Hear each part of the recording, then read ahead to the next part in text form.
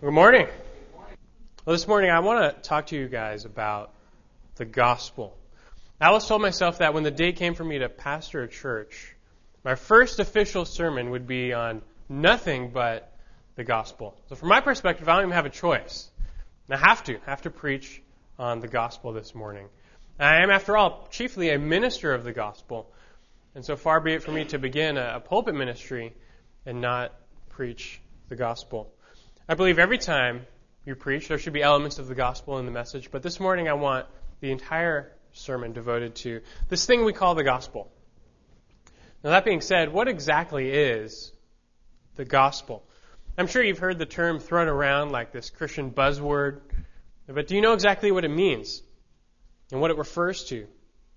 If I were to call you out right now, personally, ask you to come up here and explain to us the gospel, I mean, how confident are you that you could do that? Now, I'm not going to, don't worry. I'm not going to do that. But if Christians should know one thing like the back of their hand, it has to be the gospel. And this has to be it. And that's not an exaggeration. A lot of times we exaggerate and throw things out like that. But that's actually true. This is number one. As you may know, the word gospel in the Greek literally means good news. So this gospel, it's a message of good news. And that's a good thing. That's refreshing. There's enough bad news going around these days. We could use some good news. In short, the gospel is a message about God's holiness, man's sinfulness, Christ's forgiveness. It's a message of redemption, reconciliation, salvation. It's a message that will truly change your life and impact your eternal destiny. And it's already done so for countless lives. Both throughout history, even in this room, people have been radically transformed by this message. And why is that? How could that be? Well, according to God, He says the gospel is the power of God for salvation. That's it. Do you want the power? What comes in the gospel? The gospel is the power of God for salvation, Romans 1:16. This message is God's chosen means for people to get saved. And saved, well, what does that mean? Saved from what? Well, we'll get there. But just understand, the gospel is it. It's the means to salvation. It's the doorway to the faith. There's no secret handshake to Christianity. There's no membership fee. Rather, to be a Christian, to become a disciple or follower of Christ, it simply means believing the gospel, embracing the gospel. So you need to hear this message this morning. You can't bear to ignore it. There's words you just simply cannot afford to ignore. Now, before we really get into it, though, I want to pause for a second, and I want to speak to those here who have been Christians for a long time. Speak to those in the room who've been Christians for a while. And to you, I want to say, don't check out. Don't check out this morning. And what I mean by that is, you may be thinking to yourself, wait a second, an entire sermon on the gospel? I mean, I think I've heard the gospel a million times. Give me something new. Give me something interesting. And there's this temptation here where you've heard something so many times, like the gospel. The temptation is to tune it out and to just kind of check out mentally throughout the sermon. Because you know this. This is like a refresher for you. And so I want to say to you, don't let that happen. And why is that? Because your heart should never grow dull to the gospel. It's the message of your salvation. You should never tire of hearing of this. You should never grow weary of being reminded what God did for you on the cross. So if that's happening, just stop yourself. Stop yourself if you find your heart growing cold to the gospel. Even if you have heard it a million times, ask God to help your heart always be tender to this blessed truth. And I get it. The saying is true. Familiarity breeds contempt. The more we hear something, the more familiar it is. We tune it out. It happens. But you can't let that happen with the gospel. It's too important. So make it like it's the first time. And worship as you remember what God has done for you. Well, that's enough by way of introduction. Let's get into it now and explore this thing we call the gospel message. And to help organize our time and our thoughts, I want to give you 4 elements of the gospel message. 4 elements of the gospel message. And the first element is God. Just starting off simple. Just number 1, God, the first element. We have to start with God. It always starts with God. We could spend forever talking about God, but I want to narrow it down a little bit further. And under this, I want to give you 2 attributes of God that intersect the gospel. Kind of like a subpoint. 2 attributes of God that intersect the gospel. And these aren't, of course, the only 2 attributes of God. These aren't the only 2 important attributes of God. They're not even the only 2 attributes that do intersect the gospel, but for the sake of time, these are 2 essential attributes of God that you have to know and grasp if you're going to understand the heart of the gospel. So the first attribute, God is loving. Number 1, God is loving. Now, there's no shortage of Scripture to affirm the fact that God is loving, and we know this, we believe this, it's easy to believe. In Scripture, God is characterized by love. In fact, He's defined by love. 1 John 4:8, the one who does not love does not know God, for God is love, it says. God is love. He's defined by love. Well, I want you to turn to one passage that, at the very least, clearly affirms God's loving character. And that is important. So turn with me to Exodus chapter 34. Exodus 34.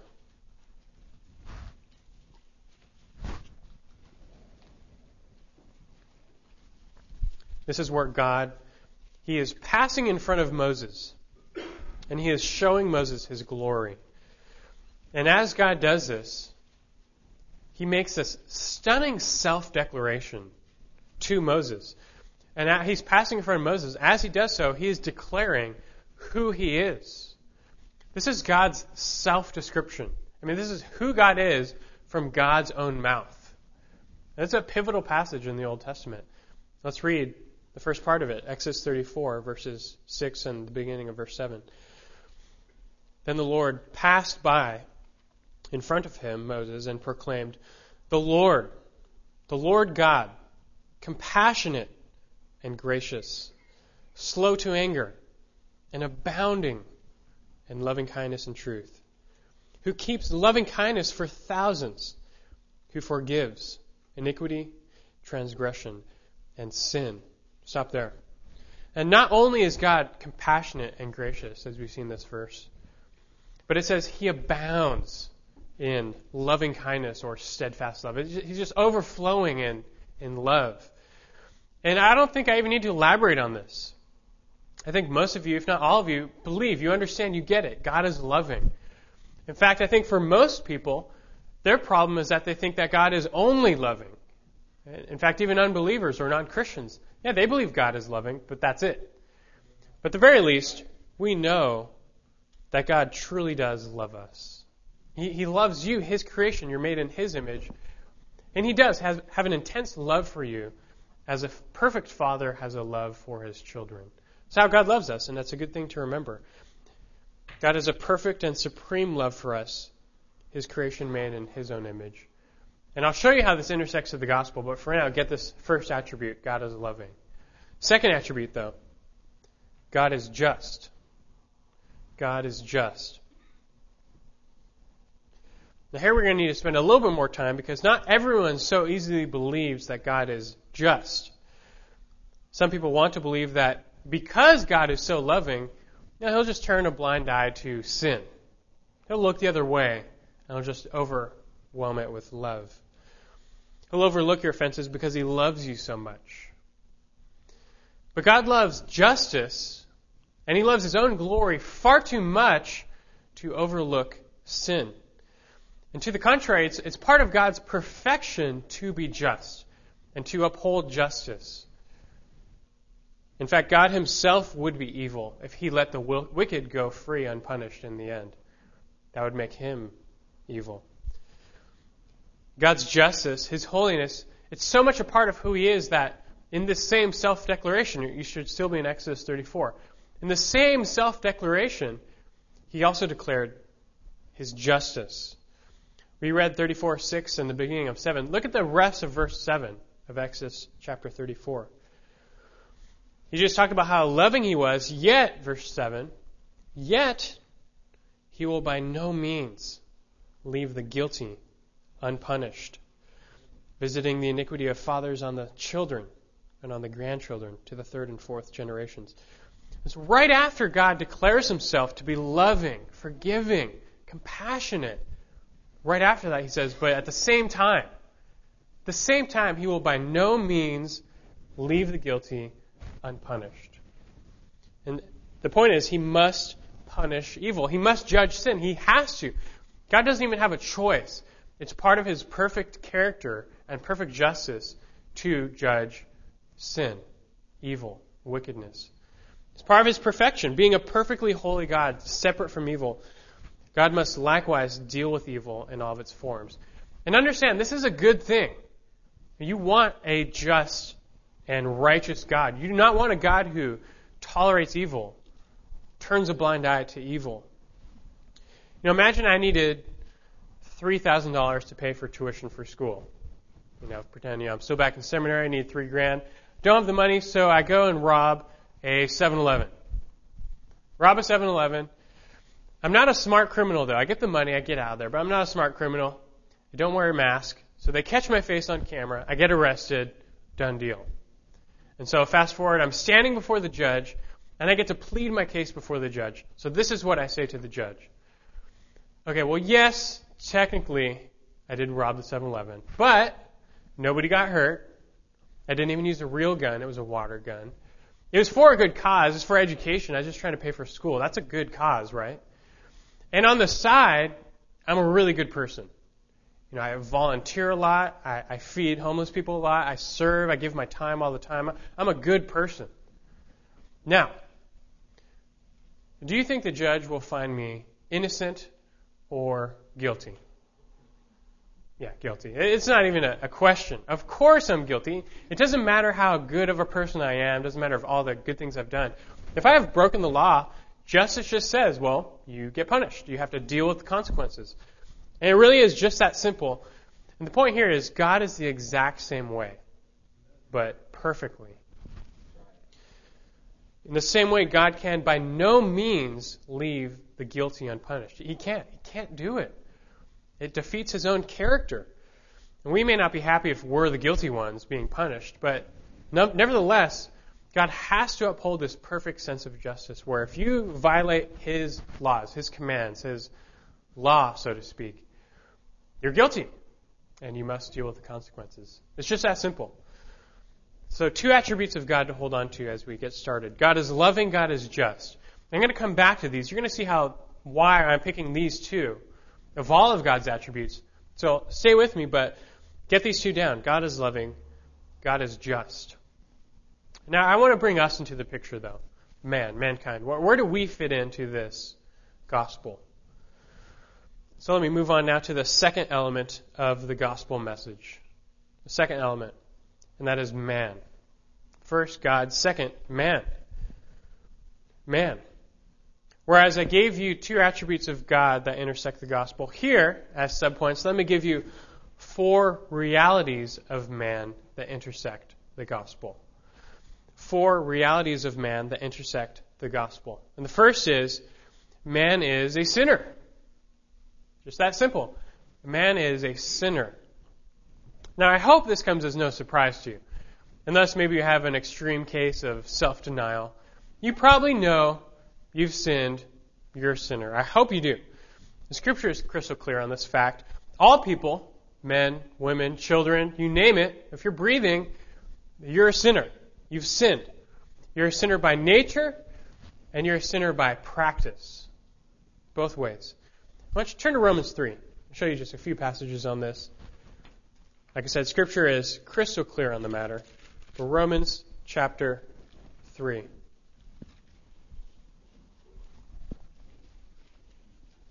Here Paul is concluding his opening argument in the book of Romans on how both Jews and Gentiles are condemned, guilty as sinners.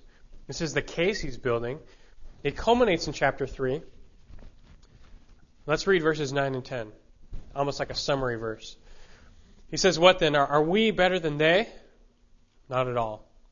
For we have already charged that both Jews and Greeks, that makes everybody, are all under sin. As it is written, there is none righteous, not even one.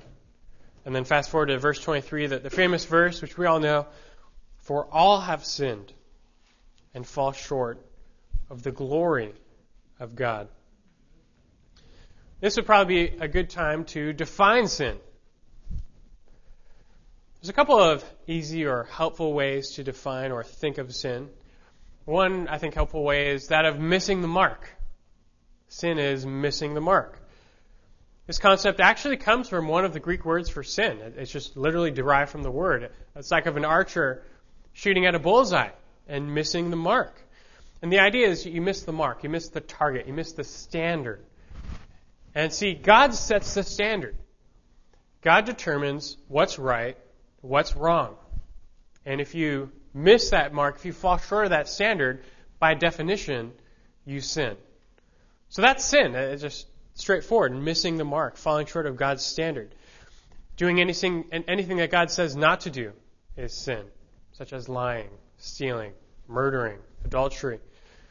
Sin is also failing to do things that God tells you to do. Sins of omission, like not loving your neighbor or not obeying your parents. Those are also sins. And don't think that sin is just confined to the realm of action. It's also in the realm of thought and feeling, emotion. Lust, anger are also equally sin. In short, anything that displeases or dishonors God may be considered sin. So we've got that simple definition in mind. And it should be obvious, I hope, to you that you fit the bill. You have sinned. You fall into this category. And this is the first reality of man that intersects the gospel. And you have to get this. You have to understand your sinfulness. Man is a sinner. In fact, one of the reasons the Bible contains so many rules and regulations and laws, it's to show you. It is to convict you of the fact that you have a lot of sin to deal with before God. I mean, have you ever lied? Of course. If you say no, then you're lying right now. Sin. You ever stolen something?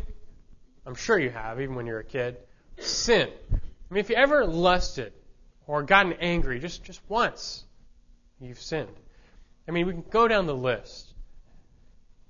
Everyone here, I hope, knows that we are sinners, both in deed and in practice. That's the first reality, and you have to grasp this and come to terms with it and not stick your head in the sand, so to speak, and really understand your sinfulness, your sin nature. So the first reality, man is a sinner. When you see this clearly, we can move on to the second reality of man that intersects the gospel. Sin is a problem. That's number 2. Sin is a problem. So everyone on the planet is a sinner by nature, which means we're born that way. And we're a sinner by deed, which means we act that way. So, but still, what's the big deal? I mean, why is that such a big deal? Right? It's just sin. Well, sin is a problem. I've got my water here for my throat. Let's say I have a crystal clear glass of water here. Perfectly, purified, tastes great, nothing in it, crystal clear water. Then let's say I take a couple of drops of cyanide and I put it in the water. If you don't know what cyanide is, it's a poison that will kill you in like a minute or less. Okay? So it's a deadly poison. And then I slide the cup of water to you. Would you drink it? You saw me do it. Would you drink it? Well, unless you're suicidal, the answer is no. I mean, you're not going to drink the water. But why not? Because the water no longer meets your standard. The water has now fallen short of your standard for clean drinking water. Well, in the same way, when we sin, we no longer meet God's standard. And so He, like the glass of water, He must reject us. He has to. We no longer meet His standards. He created us pure, clean, undefiled. But the second we sinned, really at the fall, when all of mankind was plunged into sin, it's like the poison in the water. We now fall short of God's standard. He has to reject us. He can't accept that. when we're defiled with this poison of sin, so to speak, God has to reject us. There's no exceptions. Every person is born defiled by sin. Then we pile onto that with daily sins. And so more and more we fall so far short of God's standard of acceptance that he has to separate himself from us. He has to reject us because of sin. You may be thinking, that's kind of harsh. What is God's standard? Well, if you want to know what God's standard is, just listen to Matthew 5:48. You don't have to turn there. But Christ was teaching and he revealed God's standard. He said, therefore, you are to be perfect, as your heavenly Father is perfect. So God set the standard. In Christ, he set the bar. You know what that bar is? It's perfection. That means 0 sins. You're not born with sin, and you never sin your entire life. That's the standard. God demands you to be perfect, that you not have a single drop of poison in you. So I hope you get it now why sin's a problem. Because if that's God's standard, we have a problem. Because what was the first point? Man is a sinner. We've sinned. We've sinned a lot too. And you can pick your poison. It doesn't matter. Lust, anger. It doesn't matter. They're all equally deadly to God. Even just a single one. And although it just takes one sin, we fall so much further short. Just pretend you're a really good person. And so you only sin 3 times a day. And by today's standard, that's close to being a saint. That's pretty good. 3 times a day. Let's call it 1,000 a year. Let's call it 1,000 a year. So you sin 1,000 times a year. Let's say you live to be 70. So then on your deathbed, you have 70,000 sins to account for when you die. That's a lot. I don't care if you go into a court of law today with 70,000 parking tickets or 70,000 counts of murder. Something bad is going to happen to you. And you're going to have to deal with some serious consequences for that. And here we are standing before God where just one sin is potent enough to separate us from God for eternity. It's not an exaggeration. God is that holy. And here we are with countless sins. And we fall very far short. That's the point. Man's a sinner. Sin's a problem. Things get worse. Here's the third reality of man that intersects the gospel. The penalty for sin is hell.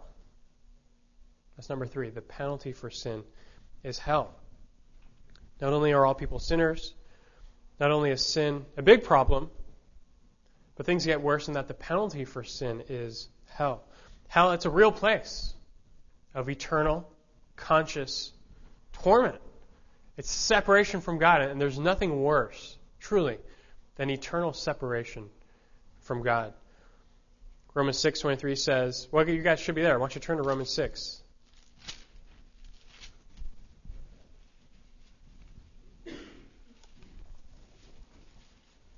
Look at verse 23. He says, for the wages of sin is death, but the free gift of God is eternal life in Christ Jesus our Lord. But that first phrase, for the wages of sin is death, that death, it's actually referring to an eternal death. How do I know that? Because the verse, he's setting up a contrast between eternal death and what he says after that, eternal life. And the point is, when you die, you're going to face one of 2 things. Eternal death or eternal life. And sin buys you a ticket to the former. The wages of sin is death. Matthew 25 also tells us this. Jesus gives us a window into the future judgment day where he himself passes judgment on the world. And Matthew 25:41 reads, then he, Christ, will say to those on his left, depart from me, accursed ones, into the eternal fire, which has been prepared for the devil and his angels. It says right there, eternal fire. It's real. It's bad. This is the penalty for sin. The world makes light of this. The world jokes of this. The world denies it. Denies that hell is even a real place. But what can we say? It's in Scripture. I don't like it as much as they do, but it's what God has set up. He's that holy. He's so holy and so pure that he cannot even tolerate the presence of sin. And if you don't get that, then you just have a low view of God's holiness. That's the problem. He's so separate. He has to eternally separate himself from sin and from those defiled by sin, by the poison. Sounds bad. It is bad. It's the consequence. But actually, it gets worse again. For not only are all people sinners, not only is sin a problem, not only is hell the penalty for sin, but on top of all this, the fourth reality, man can't save himself. Man can't save himself. It's the fourth reality here. You can't do it. You can't save yourself. You can't get yourself out of this hole. Quick recap. You're born into sin. On top of that, you sin every day. You're clearly guilty. And so you stand condemned in front of a perfectly holy God who can't tolerate sin. You're going to be judged, and it's just. You deserve it. So do I, by the way. We're all in the same boat. And so finally now, there's nothing you can do about it. There's nothing you can do to stop that. Do you know why I say that? It's because you are spiritually dead. We read Ephesians 2:1 before. I'll just read it. It says, "And you were dead in your trespasses and sins." It says you were dead. This verse is referring to people in their natural sinful states. It talks about our spiritual death. And the reason you can't save yourself from your sin problem is because you're dead. You're spiritually dead before God. Last time I checked, dead people don't do a whole lot. And if I were to walk up to a corpse in a morgue or something like that, if I were to say to the corpse, hey, raise your hand. Get up. What was your name again? What would happen? Thank you. Nothing would happen. Nothing would, because it's a corpse. It's dead. Dead people don't respond. And spiritually, you're dead. And you cannot respond even to God. And this is your condition spiritually before God. You're spiritually dead, which means you're helpless. You cannot react to save yourself. You're like a corpse in a burning building. You can't get out. You're just lifeless. And the best picture I can think of this is it's being trapped or lost in the middle of the ocean. And say you're on a cruise, you fall off the cruise ship, and nobody knows, nobody sees you, and the ship sails away. So it's you in the middle of the ocean. There's no boat, no people, no island, no raft, no life jacket for 100 miles. It's just you in the open sea. And you're dead. I mean, you may be breathing technically, you may be floating for a little while, you may be alive, but you're as good as dead. You're doomed. This is us right now in this life. We live, we're like that. We're doomed. We're helpless. We can't do anything. We cannot save ourselves. Do you get the picture? Because I'm building up to this on purpose. You have to get our predicament, our dilemma, our problem. You have to understand our sin problem and the consequences and our helpless nature. This is us before God. Let me do a little illustration here. Let's say this is us and this is God. And God wants to have a relationship with us. Remember we said God is loving. He does love us. He wants to love us and have a relationship with us as He created us for perfectly in the garden. But let's say this book, this Bible let's say this is a record book of sins. Remember we had those 70,000 sins? Well, here they are. And so although God wants to love us, this is us, this is our sin, He has to judge us. Now we are separated from God by this record book of sins. And so He has to now judge us. He doesn't have a choice. And though He does love us, and that's true, His justice cannot be denied. He must judge. And what do we do about this? What do we do about this predicament? What's your answer in your mind? What would you do? Is there a way out? If you're out there thinking, I don't know, what do you do about that? That's kind of, I don't get it. I guess I would just go to hell. If that's where you're at this morning, Well, here's where the good news comes in. This is why it's called the good news, because that is your predicament and mine. And there is nothing you can do about that. That's true. But God. But God can do something about it. And He did do something about it. And this brings us now to the third element of the gospel message. The third element of the gospel message. It's the good news. It's Christ. That's number 3. Christ. Christ is the good news. Christ is the solution to that problem. So if you get the predicament, if you understand the problem, Christ is the solution. I'll explain how. But I hope even for some of you, maybe the light bulb is clicking on for the first time here, and that's good. I hope that's true. Let's see where Christ fits in here. I want to give you 2 truths of Christ that intersect the gospel. Another subpoint. 2 truths of Christ that intersect the gospel. The first one is who He is. Who He is. Starting off with who He is. We need to know who this person is. So turn to John chapter 1. John chapter 1. We don't have a ton of time to look at verses here, but we can look at one of the most significant, telling us who He is. John chapter 1.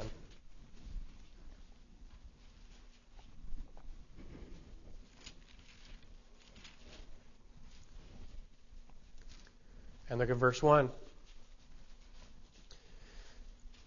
In the beginning was the Word, and the Word was with God, and the Word was God. The word here, logos in the Greek, it's referring to Jesus. So just when you see word, know that it's talking about Jesus. So it says, He was in the beginning, He was with God, but then He was God. And then verse 14, another well-known verse. And the Word became flesh and dwelt among us. And we saw His glory, glories of the only begotten from the Father, full of grace and truth. And we don't have time to drill down at these verses in a super detailed way, but in short, they clearly reveal that Jesus was God in the flesh. He's God incarnate, 100% God, 100% man. The second member of the Trinity. He comes down into earth, and He takes on a second nature, a human nature, and He becomes one of us. Born of a virgin supernaturally through Mary, He lived a perfect life, whereas you and I were born sinners and we continue to sin. Neither were true of Christ. He lived a truly perfect life, and therefore He didn't deserve to die. Wages of sin is death. He didn't have that. But that's exactly what He came to do. He was born to die. And this is the second truth of Christ, what He did. Briefly, who He is. Secondly, now, what He did. And what did He do? Well, He died on the cross. And then He rose from the dead to pay the penalty for our sins and to offer us eternal life in heaven. There's your one-liner. He was crucified on the cross as our perfect substitute. And by His death and resurrection, we are justified, which means we're made right before God. Isaiah 53:6. You have to turn here. This is such a key verse in showing you what Christ did. Isaiah 53, verse 6.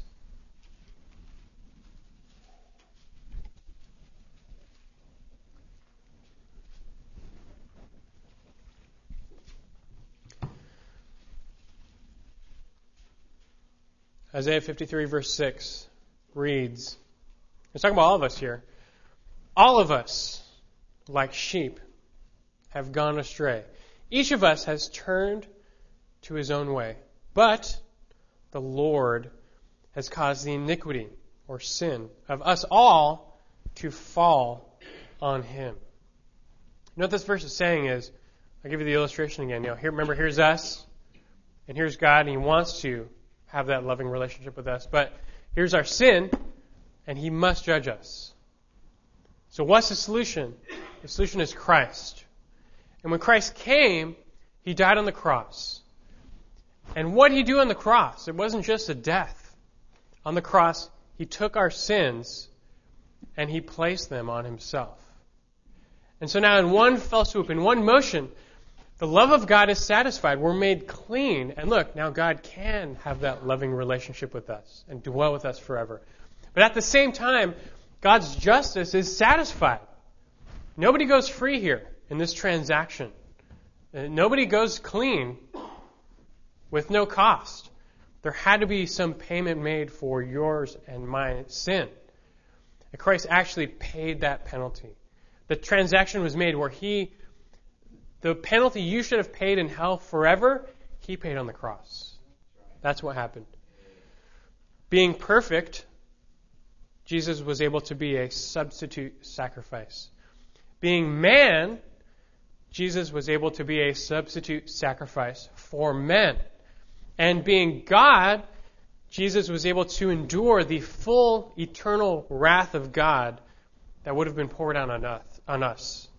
That's why he had to be fully God, fully man, to deal with it on the cross. So this is the heart of the gospel. This is it. That God sent Jesus to die for sinners, that they might be redeemed, forgiven, saved from sin. I know we're covering a lot of ground this morning. Let's read some key verses in Scripture that help us better understand the heart of the gospel. So let's bounce back to Romans 5. Romans chapter 5.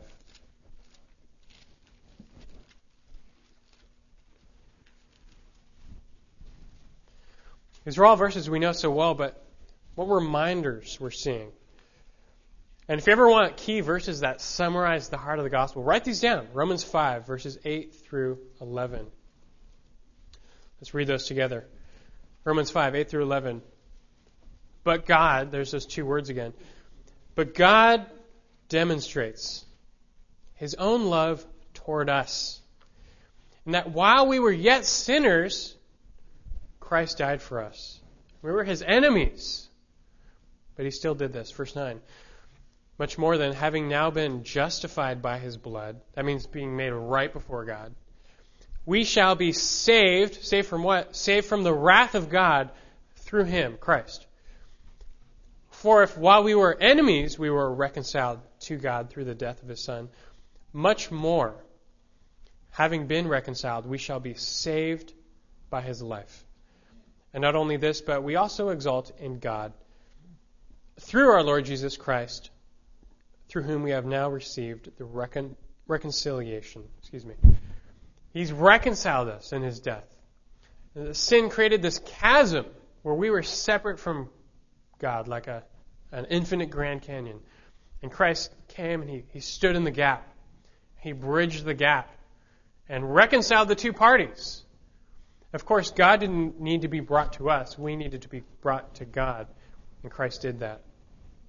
1 Corinthians 15. A couple pages to the right. 1 Corinthians 15. Turn there.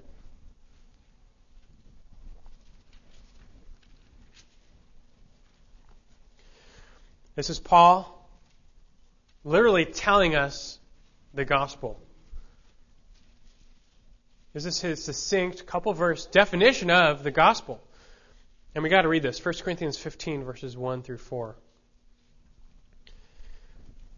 Now I make known to you, brethren, the gospel which I preached to you, which also you received, in which also you stand, by which also you are saved, if you hold fast the word which I preached to you, unless you believed in vain. Then verse 3 and 4, he gets into it. 4, I delivered to you as of first importance. Like I said, this is number 1. What I also received, that Christ died for our sins, according to the Scriptures, and that he was buried, and that he was raised on the third day, according to the Scriptures. And that's it. That's a very clear, succinct definition. It's Christ, he died, he rose for our sins. And if you only have a second to tell someone, tell them that. Because that gospel, that even simple message, it's the power. It's the power of God for salvation. What have we got the time? Let's look at Colossians 2. Just one more verse here. Colossians chapter 2. I love this one.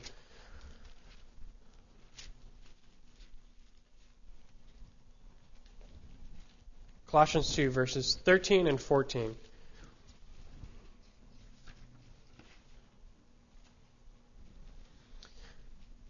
It's another good reminder. It says, when you were dead in your transgressions and the uncircumcision of your flesh, He, Christ, He made you alive together with Him, having forgiven us all our transgressions. See that? Having canceled out the certificate of debt consisting of decrees against us, which was hostile to us. That's like that record book of sins. And He's taken it out of the way, having nailed it to the cross. He took it. And he wiped it clean. And you're debt-free. And furthermore, the work that Christ did on the cross, it was final. And you have to get that. Remember, we're talking about what He did. And as He died on the cross, He paid for your sins. That work was final. You know one of His last words on the cross? It is finished. And tetelestai is the word in technically Aramaic. And it's originally thought, scholars think that this word was used as a merchant term. So let's say I owed you $100. I'm going to pay you back in 5 installments of 20. So 20, 40, 60, 80. I slap in your hand that last 20, and I would say tetelestai, meaning it is finished, signifying that the debt I owed you has been paid in full. And I think Christ said this as His final words on the cross for a reason. To signify that the debt He was paying for our sins was paid. And it was paid in full. There's nothing left. There's nothing left for you to pay after Christ's work. It means your past sins, your present sins, and your future sins, they've been paid for. They were wiped away on the cross. There's no debt left for you to pay. Catholics, for instance, unfortunately, they get this way wrong. They believe that after you come to what they call faith in Christ, you still have a debt to pay. And for the rest of your Christian or Catholic life, you have to keep paying off your own debts and keep doing good works to pay back the debt of your sin. And so they have a work system. And guess what? If you die and you still have debt, you go to purgatory, where for however many thousands of years, you keep paying off your debt until you're finally debt-free. Then you can go to heaven. Do you see the problem with that? There's nothing left to pay, even in this life. You're debt-free before God. That's what it means to be justified. Right here, right now. Christ put an end to sin once and for all. And so now Jesus is the only way to salvation. He's the only solution to man's problem. The sin problem we talked about, there's only one solution. There's only one road that leads to heaven. John 14:6, Jesus said, I am the way and the truth and the life. No one comes to the Father but through me. He said it. He's now the door to heaven. Christ is now the entryway to salvation. There's no other Savior. There's no other gospel. Jesus is the gospel. But we're not done. Because there's one little piece of the puzzle missing. Everything we've said is true. And Christ did die for our sins. But that doesn't mean everyone goes to heaven. Does it? It doesn't mean everyone receives the work that Christ did on the cross. Does it? There's one final step missing whereby you must access and receive the payment that Christ made on the cross. And this fourth and final step is our fourth element of the gospel message. Fourth element of the gospel message, and that is faith. Faith. Start with God, then man, then Christ, and now faith. Simple outline. Faith is the final step. It's the last piece of the puzzle. It's the link to make salvation yours. And faith is what you must have if you are to receive everything Christ did on the cross. If you don't have this final step, you have nothing. And you are still dead in your sins. Ephesians 2:1, that's still you if you don't have faith. The only escape is Christ. And the only doorway to that escape is faith. If Christ is the gift on everyone's doorstep, faith is opening the door and taking it, receiving it, so to speak. And so since this last step is so crucial, I want to give you 3 explanations of faith that intersect the gospel. 3 explanations of faith that intersect the gospel. The first one is what faith is not. What faith is not. We've got to start off with the negative. Let's clear this away. It's pretty important because faith is misunderstood. It's used casually. We have faith in our favorite team. I have faith in the Dodgers that they're going to win or whatever. Well, that's not what faith is.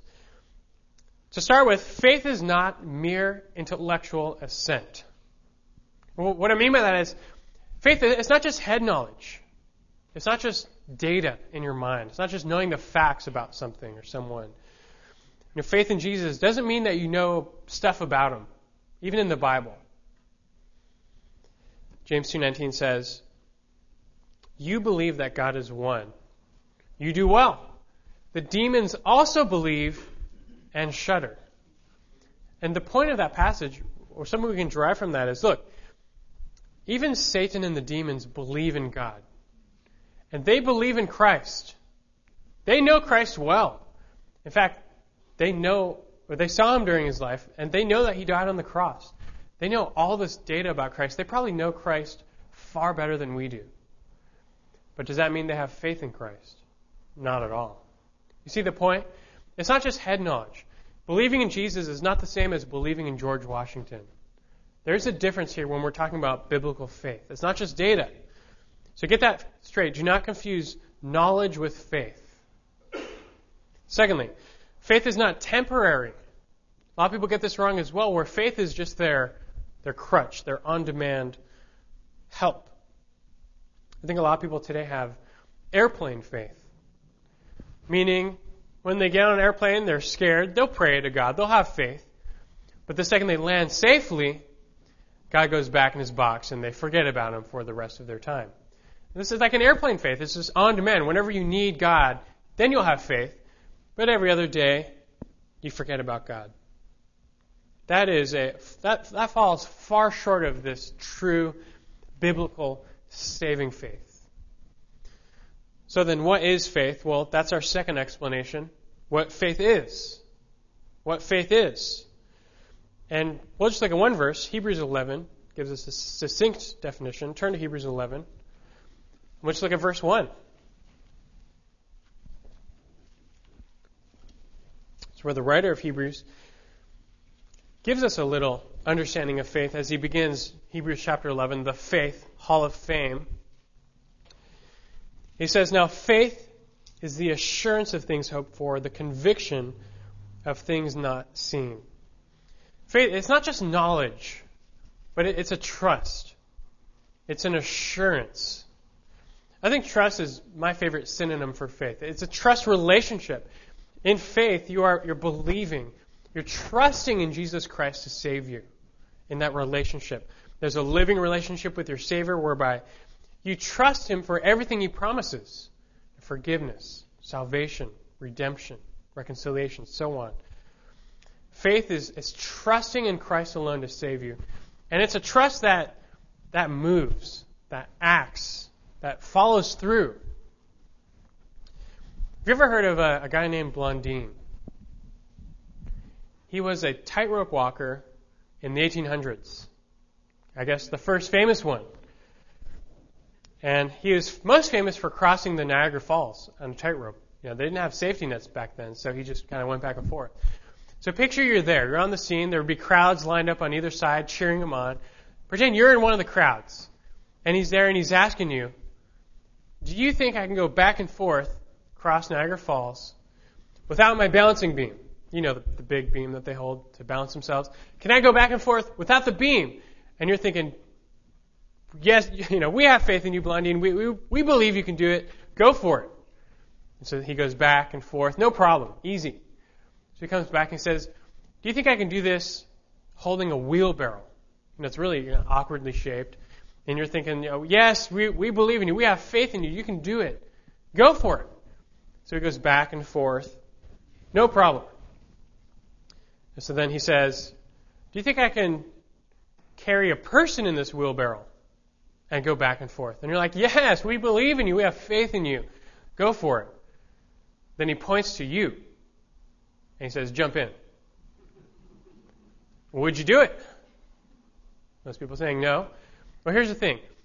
If you had true, biblical, saving faith in Blondine, you would. Do you get the point? You would jump in right away. That's the character of faith we're talking about here, where it's real, it's a trust, and it will go the distance. The difference, of course, is that the object of our faith is not Blondine; it is Christ. So we can rest assured in our trust and in the object of our faith. Saving faith, it's a trust in Christ to save you from your sins. It's always accompanied by right action. So that's it. That's how we are saved. You can't work your way to heaven. Being a good person is not good enough. I hope you get that straight. There's no good people in heaven. Not a single good person makes it to heaven. Only bad people go to heaven. Bad people forgiven by Christ. No one has earned heaven. No one has deserved it. No one has done enough to get there on their own. You can't. Don't make that mistake. Going to church, praying, giving, serving, being good, that's all good, but it's secondary to faith in Christ. It's all secondary. Like the guilty robber before the judge. There's nothing you can do to get out of your punishment. But God in love, He intervened. He paid the penalty for us. And now He makes everyone an offer. This is a universal offer. That if you believe, you will be saved. If you simply have faith in His Son Christ, you will be saved. Romans 10:9, that if you confess with your mouth Jesus as Lord, and believe in your heart that God raised Him from the dead, you will be saved. That's the gospel. That is the heart of the gospel. One last explanation of faith I think we have time for that I want to give you. Number 3, faith includes repentance. I want to throw this in here. Faith includes repentance. Definition of repentance comes from the Greek word metanoeo, which means change of mind. But it's a change of mind that necessarily leads to a change in action. That's repentance. And so it's used of turning away from your sin. You change. You go and sin no more. You change who you are. It means you start thinking of your sin the way God thinks of your sin. In other words, you hate it. And so you turn away from it. Isaiah 55:7 says, let the wicked forsake his way, and the unrighteous man his thoughts. And let him return to the Lord, and He will have compassion on him, and to our God, for He will abundantly pardon. It's a picture of you're turning away, you're repenting of your sins and walking in a different direction. And I want you to understand, repentance and faith, they are two sides of the same coin. They go together. You cannot have one without the other. Let's give you an illustration here. Pretend this wall to my left, this direction, it is the way of sin, unrighteousness. Walking in this direction leads to hell. And this way to my right, it is the way of righteousness and of faith. It is walking towards Christ, and walking in this direction leads to heaven. And before salvation, every single one of us were walking in this direction. All of us. We're blindly headed in the path of sin, and we're lost. But God, when He intervenes and saves us, and when we come to faith in Christ, what do? We do a 180. And we start walking in this direction toward faith, toward Christ. Okay? Now what's happening in this 180? Well, I'm turning away from the wall. I'm turning away from sin. That's repentance. Turning away from. At the same time, I'm turning toward Christ. I'm turning toward righteousness and faith. Look, it's one motion. It's just a 180 turn. It's a one motion. But it includes repentance and faith. That's why I say that the two sides of the same coin. You cannot have one without the other. You cannot cling to your sin, but claim to follow Christ. Now, don't get me wrong. When you become a Christian, you still sin. You sin lots. It doesn't mean you become perfect when you become a Christian, but the difference is you're no longer walking that way. You're You're no longer walking headlong into sin. You're walking this way. You may stumble now and then into sin, but you are continually having faith. You're continually repenting. The difference is there's been a change in your life where God and everyone can see you're going that way. You're walking towards the Lord. That's what it means to pick up your cross and follow Him. You're following Him in that direction. The Christian must make a decisive break from sin and follow Christ. So there we have it. 4 elements of the gospel message.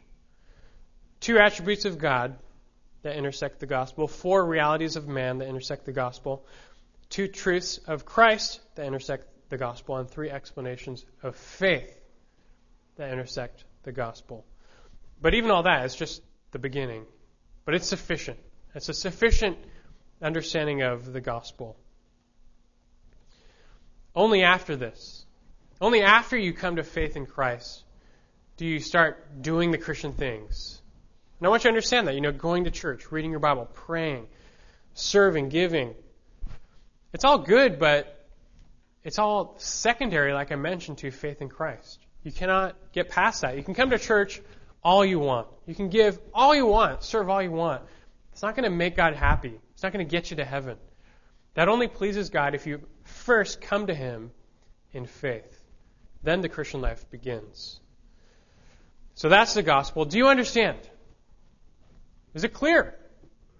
And if it is, what are you going to do about it? What are you going to do with the claims that the gospel demands? You've been confronted, not with me, just with the gospel. How are you going to respond? And I hope it's clear enough that you are left with only 2 choices. You either accept it or you reject it. That's it. You should only have 2 choices. There's no fence sitting on this one. You must make a decision and live accordingly. I can't make you believe it. It's not my goal. I can't do it. I wish everyone would, but it's between you and the Lord. You have to reckon with what you've heard today and these truth claims from Scripture. What are you going to do? Are you going to cling to your sin and keep going that path, or cling to the solution in Christ? So I urge you, as you leave, seriously consider God's holiness, your sinfulness, and the gap between the two. You have to get this chasm that separates you, and then seriously consider Christ, who, as mentioned, stands in the gap and bridges the gap, and He will reconcile you to God if you look to Him, if you give Him your entire life. Salvation is free, but it costs your whole life. So don't leave here today without reconciling with God. I urge you. And you can always talk to me, talk to your elders, talk to almost anyone in this room. And we'll help you navigate these waters toward faith in Christ. And for those in here, though, who have been, by God's grace, already been transformed, and you already have salvation, like we said at the beginning, what a reminder. You should put a smile on your face as a reminder of what God has done for you. And the penalty that was paid, the price given, you were redeemed at a cost. It wasn't free. It cost God His entire Son's life given over on the cross. He crushed Him, His own Son, to save you. And tell me that's not love, that God is loving. So don't let your heart grow cold or callous to the gospel message, even if this is the 1,000,001th time you've heard it. Every time should rekindle fresh affection for the God who saved you. And especially for those who know what you've been saved from. Especially. So let this reminder drive you to greater worship, both with your lips and with your lives. And let it continually motivate you as you're walking in this direction, as you're walking on the path to be more holy, to get rid of more sin each and every day, follow Christ all the more. And let us thank God daily for the gospel. Let's do that now. Let's pray. Father, we do thank you for the gospel. It is our life. It is a message of our salvation. We're lost without it. We're helpless without it, but you saved us. You intervened. You reached into history and you made us your own. Thank you for these words. Thank you for this message in Scripture of your truth. And I pray for all here, that all here would come to terms with it, would reckon the gospel. They would believe it. May your Spirit work in them to change them, to save them. And for those who know it, Lord, draw them ever closer to yourself. Help them to always love and cherish your gospel.